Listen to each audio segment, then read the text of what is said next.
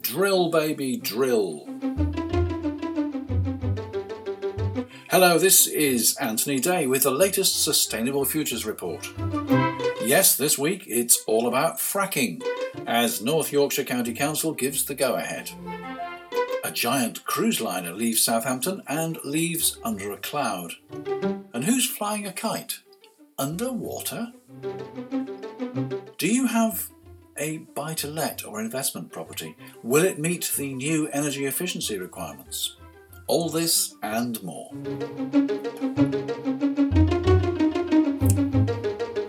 This week the big news, of course, is that North Yorkshire County Council have approved the application by Third Energy for fracking at Kirby Misperton.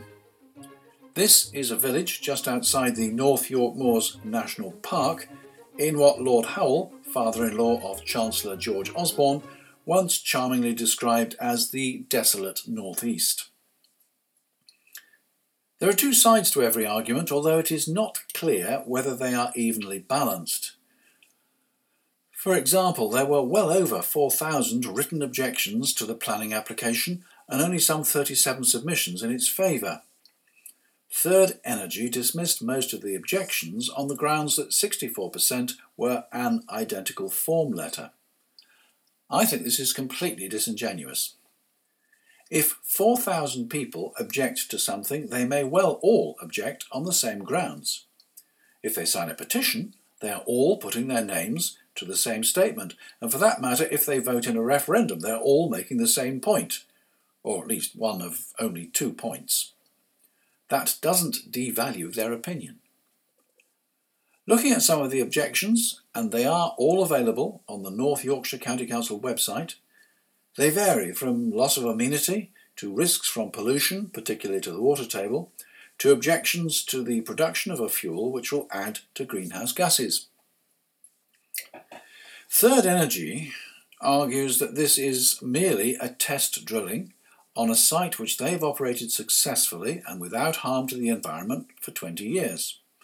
Yes, fracking uses large quantities of water, but they already have access to water on site, so it won't have to be trucked in.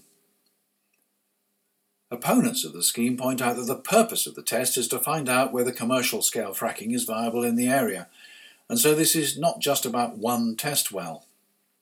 Indeed, as I reported last year, Kevin Hollinrake, the local MP, told Parliament that 900 wells would be needed in his constituency alone. Not all of these would have local water supplies, and all of them would have to deal with contaminated water extracted from the site. The substantial increase in heavy goods traffic on the narrow roads of one of the nation's principal tourist areas was the theme of many objections. Of course, there's an energy security argument. At present, we get up to 20% of our natural gas by ship from Qatar in the Persian Gulf. It's not the world's most stable region. Third Energy also pointed out that importing gas across the ocean has a far greater carbon footprint than extracting and using it here in the UK. We'll hear all about the carbon footprint of shipping in the next item. Still, it was mentioned in last year's parliamentary debate that some 10,000 wells would be needed to replace what we import by sea. Some people objected on the grounds that the process of fracking and extraction leads to fugitive gases. By this they mean that small volumes of gas, mainly methane, would inevitably leak from pipes and valves. Methane is a far more potent greenhouse gas than CO2. Third Energy's response was that their business is harvesting methane, so they would do everything they could to prevent any of it getting away. This is a misleading argument because potential losses are probably tiny fractions of 1% of production, with at least 99.99% of the gas being recovered. It's impossible to track that last 0.01%, but that would be enough to cause damage. Compare it with a bee sting. When a bee stings you, it injects up to 50 micrograms of venom, a tiny amount compared to your body weight. Nevertheless, it causes pain, discomfort and swelling, and even death in some cases. The venom is the catalyst which triggers the process which does the damage. The same is true of greenhouse gases. The concentration of 400 parts per million seems low in absolute terms, but it's more than enough to trigger climate change. The catalytic effect means that tiny amounts can have major consequences. The North Yorkshire Council and its officers are restricted in the grounds on which they can reject an application for permission to frack. If they exceed their powers, they can of course be sued, and in any case there is always the possibility of an appeal against the decision. In the case of fracking, applicants can appeal, but by law, objectors cannot. Compare this with the law on wind turbines. Anyone can object to the erection of a wind turbine, and a single objection is sufficient for a council to reject the application. Already this has had a significant effect on the wind industry. Paul Eakins, Professor of Energy and Environmental Policy at the University College London, told Radio 4's Today programme that the price of gas had fallen by 75% and he thought it was unlikely that fracking in the UK would be economically viable. There is an oversupply of gas on world markets as there is of oil. Much has been made of the fact that regulations on fracking are tighter in the UK than in the US. So none of the American horror stories could happen here. But Professor Eakins pointed out that the Environment Agency, like much of the public sector, has been subject to cuts. There might be sufficient staff to monitor exploratory wells, but it would be impossible to enforce the regulations on fracking at a commercial scale. I spoke last week about a shortage of skills. Here's another example. Skills cannot be conjured up on demand. The government makes much of the potential for jobs and investment as a result of fracking. There may be jobs, but not for local people because the skills are not there. There may be investment and increased tax revenues, but there may be bankruptcies, as there have been throughout the American fracking industry. What's my view? Well, I'm against it. Why? Because, first of all, fracking produces a gas which is a greenhouse gas, methane, and produces greenhouse gas, CO2, when it's burnt. And secondly, according to the Royal Academy of Engineering, it'll be years before fracking reaches commercial production, so it won't do anything to avoid the looming energy gap. What should we do instead? We should manage demand. I think I've said that before. Where you're sitting now, have you got the lights on? Is it dark outside? No? Well, I'll just pause a moment while you go and turn them off. But of course it's about much more than lights, and much more than electricity. It's about how and where you drive. It's about improving the energy efficiency of making and delivering products and services. It's about choosing clothes for cold weather, not just turning up the heating. Where do we go from here? Kirby Misperton is just the start. If permits are granted in other areas, if fleets of lorries start rolling through the Tory shires on their way to fracking sites, and objectors find that the legal system is stacked against them, I expect a backlash which will rock and maybe even topple the government. Especially when people find that fracking does nothing to lower energy bills, and especially if a hard winter leads to extensive blackouts. Perhaps that will lead the government to develop a sensible energy policy which involves all sources of energy, which manages people's expectations and manages demand within the capability of the ageing infrastructure that we have left. Just a thought, if we vote for Brexit, will the French turn off the link under the Channel which provides a significant amount of French electricity to meet the UK's peak demand? Stop press. Just as I finish writing this, I get an email from 38 Degrees pointing me to an article on Huffington Post. Under Section 49 of the new Infrastructure Act 2015, it says, The government must seek independent advice from Lord Debon's Climate Change Committee on whether shale gas production can be compatible with future carbon emissions targets.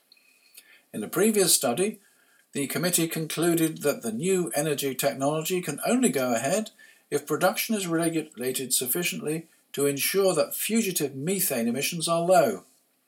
It also wanted shale gas production to be accompanied by a strong commitment to reduce all greenhouse gas emissions by setting a power sector decarbonisation target.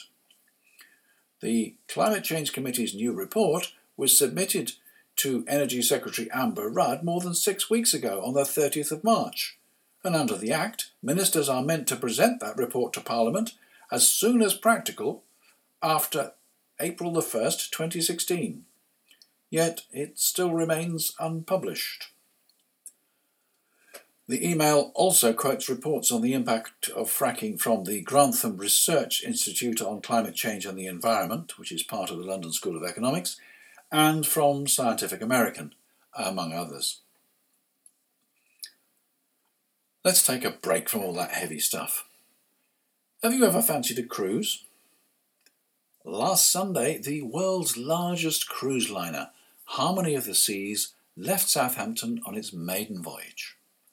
The Telegraph reports that 2,100 crew will be responsible for 6,410 guests, over 16 decks and 2,747 staterooms. The vessel has 7 neighbourhoods, and it even has its own park, which contains 10,587 plants, 48 vine plants and 52 trees. A total of 11,252 works of art are showcased across the ship. The Guardian ran this story, but unsurprisingly with a different slant. Air pollution from cruise ships is getting worse every year, it says. The Harmony of the Seas has 2 4-storey high 16-cylinder engines which would, at full power, each burn 1,377 US gallons of fuel per hour, or about 66,000 gallons a day of some of the most polluting diesel fuel in the world. Southampton, which has Britain's second largest container port and is Europe's busiest cruise terminal, is one of 9 UK cities cited by the World Health Organization as breaching air quality guidelines. Residents complain that it is emissions from cruise liners and cargo vessels which are ruining local air quality. While in port and when close to some coasts, ships are required to use low sulphur fuel or abatement technologies, but on the high seas they can burn what they like. One commentator has suggested that the fuel that they use would have to be treated as hazardous waste if it ever arrived on shore. The sulphur content alone is more than 3,000 times as high as in road diesel. To put it into context, such a large ship as the Harmony will emit more sulphur than several million cars and over 5 tonnes of nitrous oxide and half a tonne of particulates every day.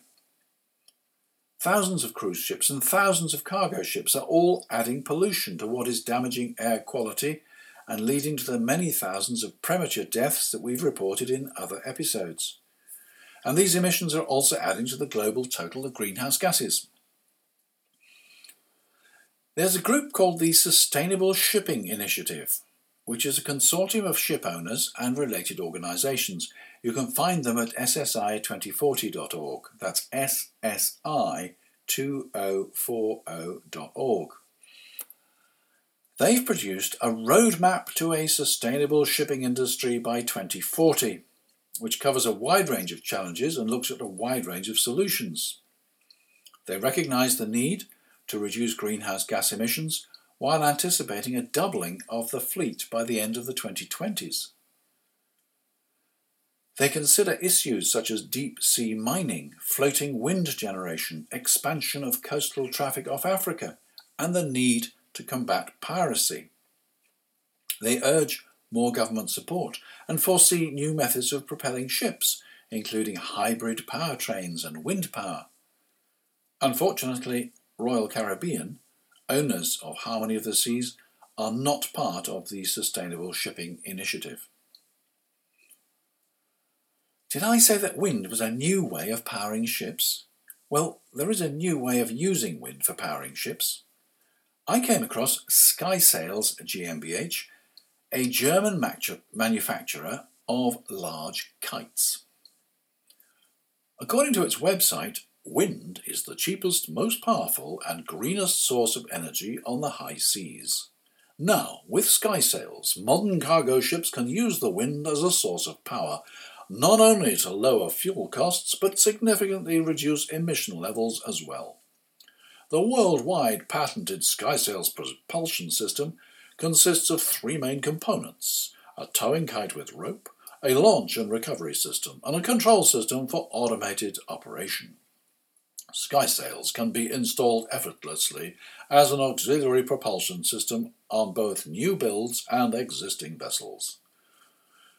The SkySails propulsion system is efficient, safe and easy to use, and the fact that wind is cheaper than oil makes SkySails one of the world's most attractive technologies for simultaneously reducing operating costs and emissions. Interested? Speak with us. We will be happy to visit you at your office or on board your ship. I like that bit, on board your ship. Use of a SkySails system is claimed to reduce a cargo vessel's fuel consumption by an average of 10 to 35% annually and by up to 50% temporarily. Due to its dynamic flight manoeuvres, the kite reportedly generates 5 to 25 times more power per square metre sail area than a conventional sail. Apparently this means that it's constantly looping in a figure-of-8 pattern. A study by the United Nations International Maritime Organization suggested that up to 100 million tonnes of carbon dioxide could be saved each year if the technology was broadly applied to the world's merchant fleet. It appears that there are currently 3 SkySails systems in use on cargo vessels, including one prototype. 3 more are planned.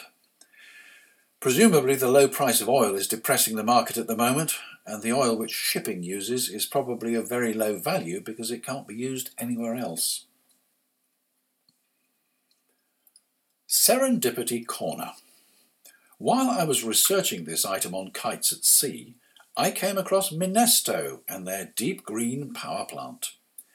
This is a kite, but it's a tethered kite, and it's tethered at the bottom of the sea. Like the SkySail, it's designed to describe a constant figure-of-8 pattern. This means that it is actually moving significantly faster than the water currents in which it is located.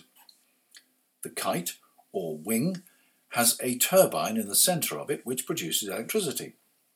The electricity cable runs along the tether to the seabed and then along a subsea cable to shore. At the moment, the system is undergoing trials in Strangford Lough in Northern Ireland. It is claimed that because of the motion of the unit, it can generate significantly more power from slow-flowing tides than a fixed turbine would achieve. It can operate in depths between 60 and 120 metres, so it would not cause the same hazard to shipping that an offshore wind turbine might. What the actual output will be and how difficult it will be to maintain is yet to be determined. Find out more at minesto.com. That's minesto.com. And finally, do you have a buy-to-let or an investment property? Neil Dady of TBS, Technical Business Solutions, reminds me that commercial property landlords in England are legally required to upgrade the energy efficiency of their properties to at least an Energy Performance Certificate, EPC, Band E standard by 2018, before they can be leased to new or renewing tenants. As from the 1st of April 2018, there will be a requirement for any properties rented out in the private rented sector to normally have a minimum energy performance rating of E on an Energy Performance Certificate. The regulations will come into force for new lets and renewals of tenancies with effect from the 1st of April 2018 and for all existing tenancies on the 1st of April 2020. It will be unlawful to rent a property which breaches the requirement for a minimum E rating unless there is an applicable exemption. A civil penalty of up to £4,000 will be imposed for breaches. According to estate agent Knight Frank, it is estimated that approximately 20% of non-domestic properties could be in the F and G rating brackets. It's also worth noting that from the 1st of April this year, regulations have introduced a right for tenants to request energy efficiency improvements that a landlord cannot unreasonably refuse, so you may need to make changes well before 2018. You can contact TBS on 0800 169 9355, 0800 169 9355, or technicalbusiness.co.uk. There is also information on the government website. Well, that's it. I'm Anthony Day, and I'm looking forward to the bank holiday weekend. Of course, that means I shall only have a 4-day week next week to write the next edition of the Sustainable Futures Report. No, 3 days, because it's my wife's birthday on Wednesday. No, 2 days, because it's got to be done by Thursday night. It'll be there. Meanwhile, there are 2 places left on the Sustainable Best Practice Mastermind group. Let me know if you want a copy of the prospectus. Mail at anthony-day.com and put 7th of July in your diary for the first meeting. Until next week, this is Anthony Day. Enjoy your weekend. Bye for now.